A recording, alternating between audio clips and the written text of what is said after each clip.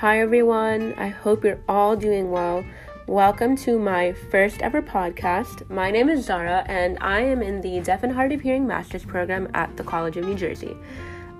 This is going to be a unique experience. I've never used a podcast before, but I am excited to use it as a way to communicate my background with technology. Throughout my student teaching experiences, I have relied on technology to be my main source of instruction. From using PowerPoint presentations to showing videos to connect concepts, I believe that technology has been the bridge between teacher instruction and student learning. Working with students in particular who are deaf and hard of hearing, I have always used technology to support and strengthen concepts because it integrates various learning styles. Being technologically literate means so many things to me. I don't think it has a particular definition, but I think it just means to be really involved and really in the know about what's new with technology. Growing up with technology, I used several platforms of it solely because of the people I grew up with, I think.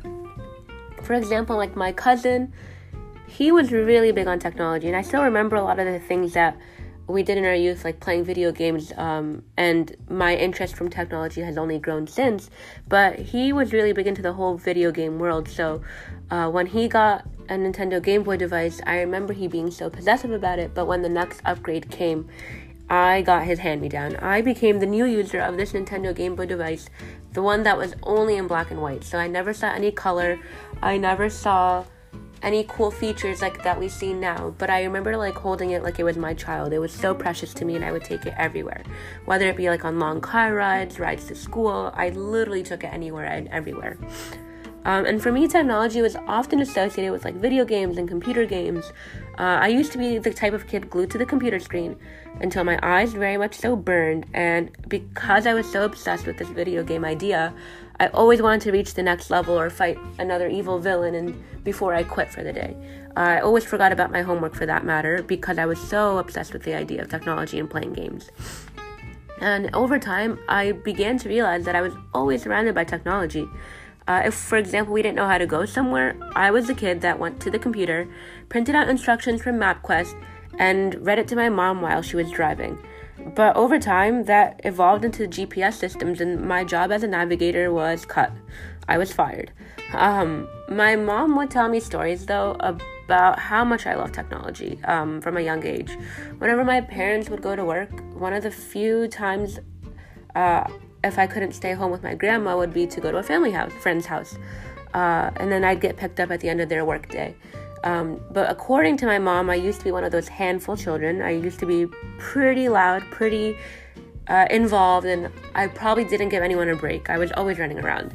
But one particular memory that stood out to my mom after talking to her was how I was easily distracted and always wanted to do something.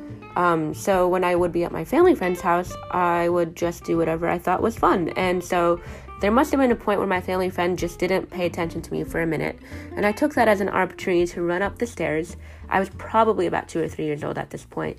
I ran to her room. I locked the door behind me. I climbed on top of a chair and started logging into the computer. I guess it took her some time to realize that I wasn't right behind her. So our family friend, of course, as a natural reaction, was super worried. She called my mom immediately, and although my mom was busy at work, our family friend began to search for the keys to unlock the door and quote-unquote save me because she didn't know what I was up to. And when she opened the door, she realized that I was just sitting on the computer trying to explore what opportunities I could find, and I think I was just cut too short when she had opened the door. But even at school, I did notice that technology was really important for teachers and students. Our history teacher, whenever she wanted to show us a movie relevant to our current topic of discussion, she would ask a couple students to volunteer to bring that big TV, that one that was on the carts with wheels underneath, and we would have to drag it across the hallway just to bring it into our classroom. I would eagerly raise my hand to waste class time. Not that I didn't like history, I did. But I always wanted to do something or the other. And so for me to see that big old TV come into the room was just another sort of excitement to the classroom. And even in 9th grade biology, my teacher did use a projector to share her notes. She used one of those really old projectors, though, like the ones that had clear films and like a special marker so she could add her little corrections every time we'd find something. We used that for everything and anything. I even think my geometry teacher used it because for her it was a good way to print out our school pages and then print like geometric shapes and find the hypotenuse and all of that onto a film. But over time, I remember this upgrade that we had.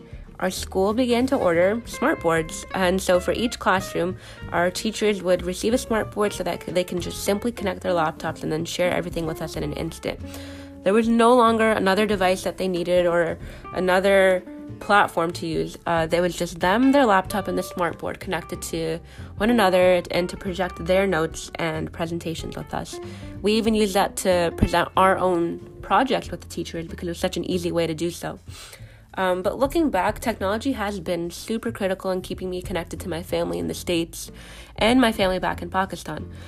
Before we would have to buy international minute cards every week from the grocery store, I remember just walking into some of the stores and receiving one of those little cards, and I would grab a quarter so I can unscrap the pin and get that pin number and then dial that pin number and connect to an operator and then, finally talk to our family. But there was no longer that issue when technology advanced, because now you have to just use our phones to either FaceTime or use WhatsApp or Skype, and there's no additional cost to it, just you and your phone plan. But this advancement in technology in general, I think, kept us even closer than I ever thought, even if distance says otherwise.